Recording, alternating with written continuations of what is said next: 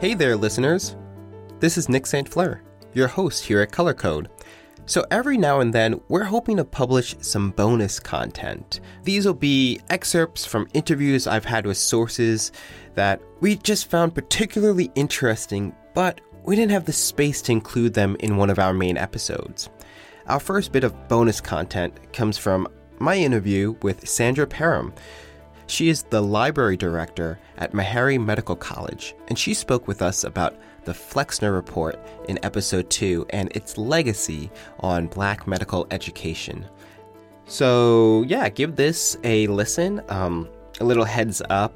I don't know if we had our audio all completely figured out at that point, so the sound might be a little off. And if I remember correctly, I think I may have had COVID during this, so my voice might be a little off. Don't worry though, all the interviews were done remotely from my little closet here at home. But thank you so much for tuning in, and I hope you enjoy this and some of our future bonus content.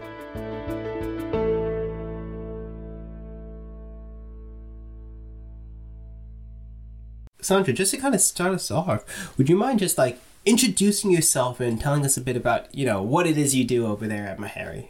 Well, I am Sandra Parham. I'm the executive library director here, and I came here 2 years ago, almost exactly, in February, just when COVID just kind of lit up and Meharry became, in Nashville, probably the source of information. Our president, Dr. Hildreth, became the face of the Nashville physician who was the immunologist and the COVID expert. So Meharry actually received a lot of, I'll say, publicity and notoriety based on Dr. Hildreth's background. But back to me.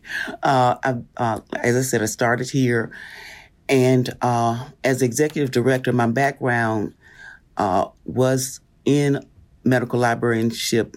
Strangely enough, I graduated from the University of Michigan in 1977 in medical librarianship, specifically to come back to Meharry. Didn't do my homework, got back here after I graduated, and they're like, we're not hiring any librarians here in Meharry. Long story short, I end up with my basic, majority of my career has been in university libraries with pharmacy programs, med programs, and such.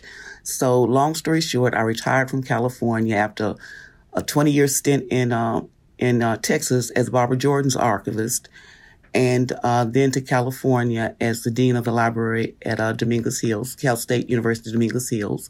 Retired from there, came back to Nashville, which is where I was born and raised, and did a brief stint at Lipscomb University as a faith-based Church of Christ school.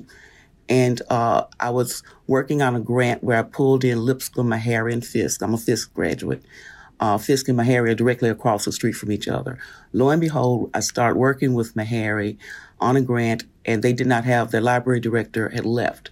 Long story short, the end of my career, and this is the end of my career, is at the place where I wanted to be at the very beginning. I say this is a godsend.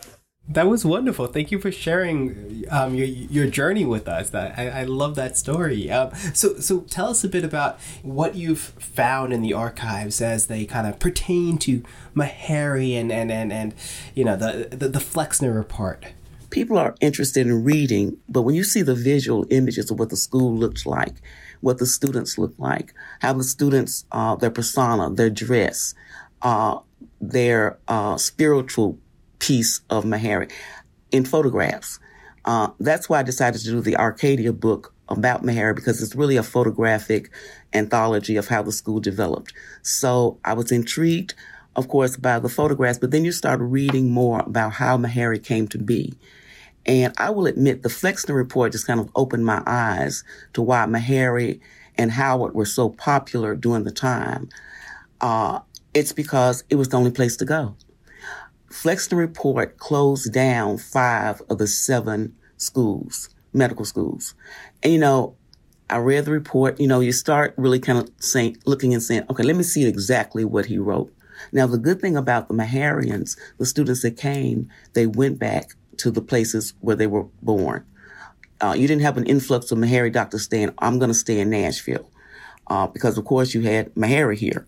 So the students largely went back to their communities and served their communities. So in that relish, yes, the Flexner Report was helpful to Meharry and Howard. But I don't think anyone would look at it and say, oh, my goodness, you don't see any schools named Flexner, okay? Not only that, when I went back to look at the Meharry News, there was one short article about Flexner. This is in 1910.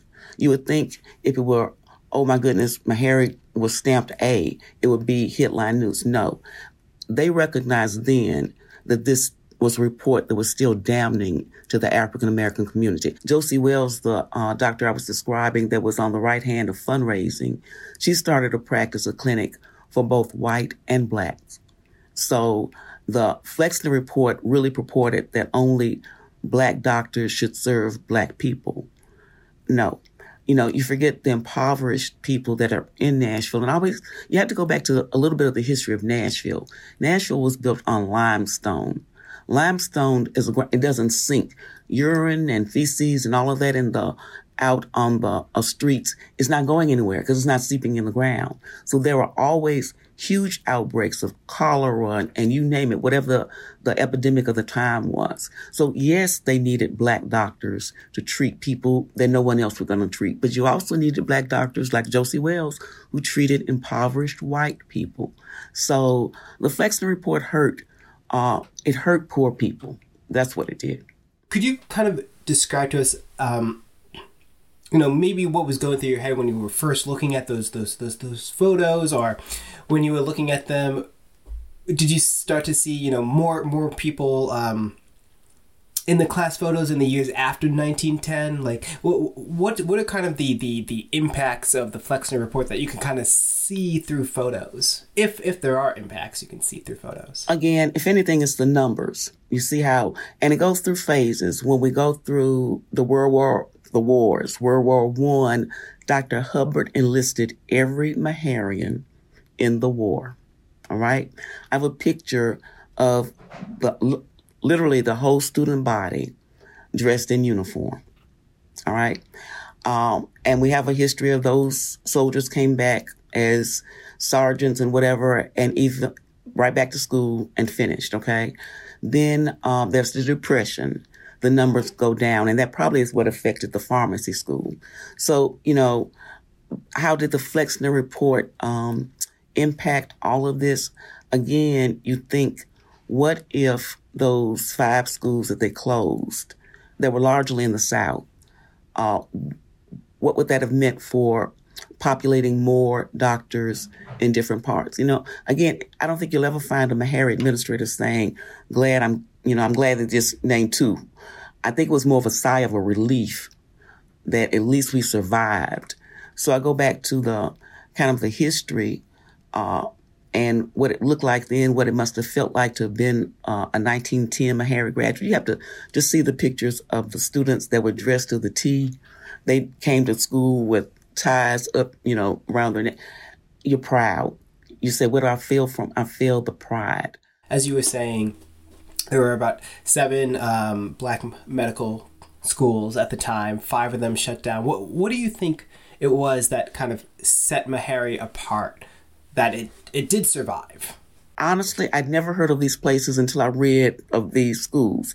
And I don't know if they call them, quote, medical schools or clinics or what have you. The description that Flexner provided was pretty startling in terms of I can see why. When he talks about hygiene and some just having a bowl of water, not ever boiling any of the instruments used and such, you kind of say, okay, I understand. At the same time, when he got to Meharry, he was saying at least the doctors there knew hygienic techniques or whatever. But again, remember, Meharry was in such a location in Nashville that was so, no other word but nasty. I think some of we're learning because of experience, and we're learning if you boil water, yes, it does decontaminate. So a part of it was where we were located, I think, too. And also the interesting part about the history of Meharry is that It was founded really by a Confederate doctor, Dr. Sneed, and a Union doctor who came together and talked about the plight of those who were less fortunate. Dr. Hubbard moved to Nashville to go to what is now Vanderbilt under Dr. Sneed saying, go there, I will meet you there and help you. So Dr. Sneed, we have now was on the faculty of early Meharry. Remember, he's a Confederate surgeon. We have Dr. Hubbard, who was on the Union side. And honestly, the majority of the fundraisers and such were all white. The doctors who came back to the South, I think, were compassionate to the plight of the Southern population. Why Meharry survived versus the other ones? Probably because these doctors and these people who were fundraisers and what supported Meharry, we would not have made it. Meharry's named for the Meharry brothers who are white and Irish, all right?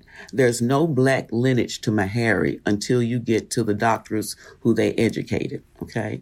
So you have to say the school was founded by the goodness of the heart of these people. So why did Meharry survive? Because it was in I don't even want to say Nashville was a big city, but it was the beginning of a city in the South. Remember, battles were fought here in the Confederacy. So again, I believe because it was one of the larger cities, but at the same time, Memphis had a hospital that was shut down. So why Meharry? I don't know. God's blessings. Who knows why in Nashville, why Meharry was one of the two who made it through Flexner's inspection. I remember when I was talking with Dr. Hildreth, he told me a little bit about like the origin story of Meharry and I was wondering, it just seemed like such an interesting story. Just the part about why, I believe it was an Irish man who, right. Could you just tell me a little bit about that and why he was aided by, just tell me a little bit about that. I just thought it was fascinating. It's so odd because I don't like to say, I try to get factual, the background. So it's not a legend. Samuel Meharry was pulling a wagon. They say a salt wagon. I say it's a wagon that has salt in it because I don't know what a salt wagon is. But we have, the portrayal is a wagon with salt. He was in a muddy area. His buggy wagon broke down. The closest help ended up being a family with definitely a male, and I don't know, when they say family, you don't know if it's male, female, how many people. Anyway, he was assisted by one of the family members, male, and getting his buggy out of the mud. Well, they couldn't do it at night, so the family had him come and stay with them, and the next day they got his buggy out and he went on his way. But he told the man, and again, we don't have a name. We have Meharry's name, but we don't have the name of the person, the out of slavery person that he said. I don't have anything now, but someday I'm going to help your people. Sometimes you see it. Someday I'm going to help the Negro. But the point is, eventually, let's fast forward, I'd say 30 years, and he is approached by Hubbard, Sneed, these people who are trying to find a way to start a medical institution, and he gives $30,000 back from what it is from back then. With all his family supported it. His three brothers, his father, himself. So it's the Meharry brothers, and they were immigrants, and they kept their word, and that was kind of the first big funds that were given to start what is called, why they call the institution Meharry. It's funny because Meharry is the college, Meharry Medical College. Hubbard is the hospital named after the first president, Dr. Hubbard, who was there from 1876 all the way to 1921. So it's Hubbard Hospital. Most Nashvilleians say, where were you born? They'll say Meharry. No, you were born in Hubbard Hospital, not Meharry is the medical college. So it is a distinction there. This was illuminating. This was so great. And I love the passionate enthusiasm you have for Meharry. And I love your personal story about, ending up there. That's great. It's been a journey. And we were the COVID site. At a time when we could have closed, I did an article called Why Meharry Didn't Close. I actually received flack back from libraries that said we lobbied for the safety of our community to close. I said, well, I lobbied for the education of our students to stay open.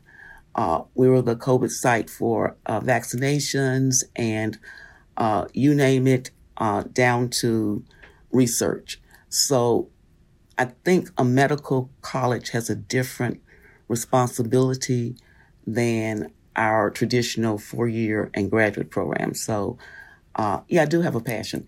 I always laughed and said when I came back, I'm a Nashvilleian at heart. I knew I was a Southern girl at heart. I knew I was going to return someday to my roots.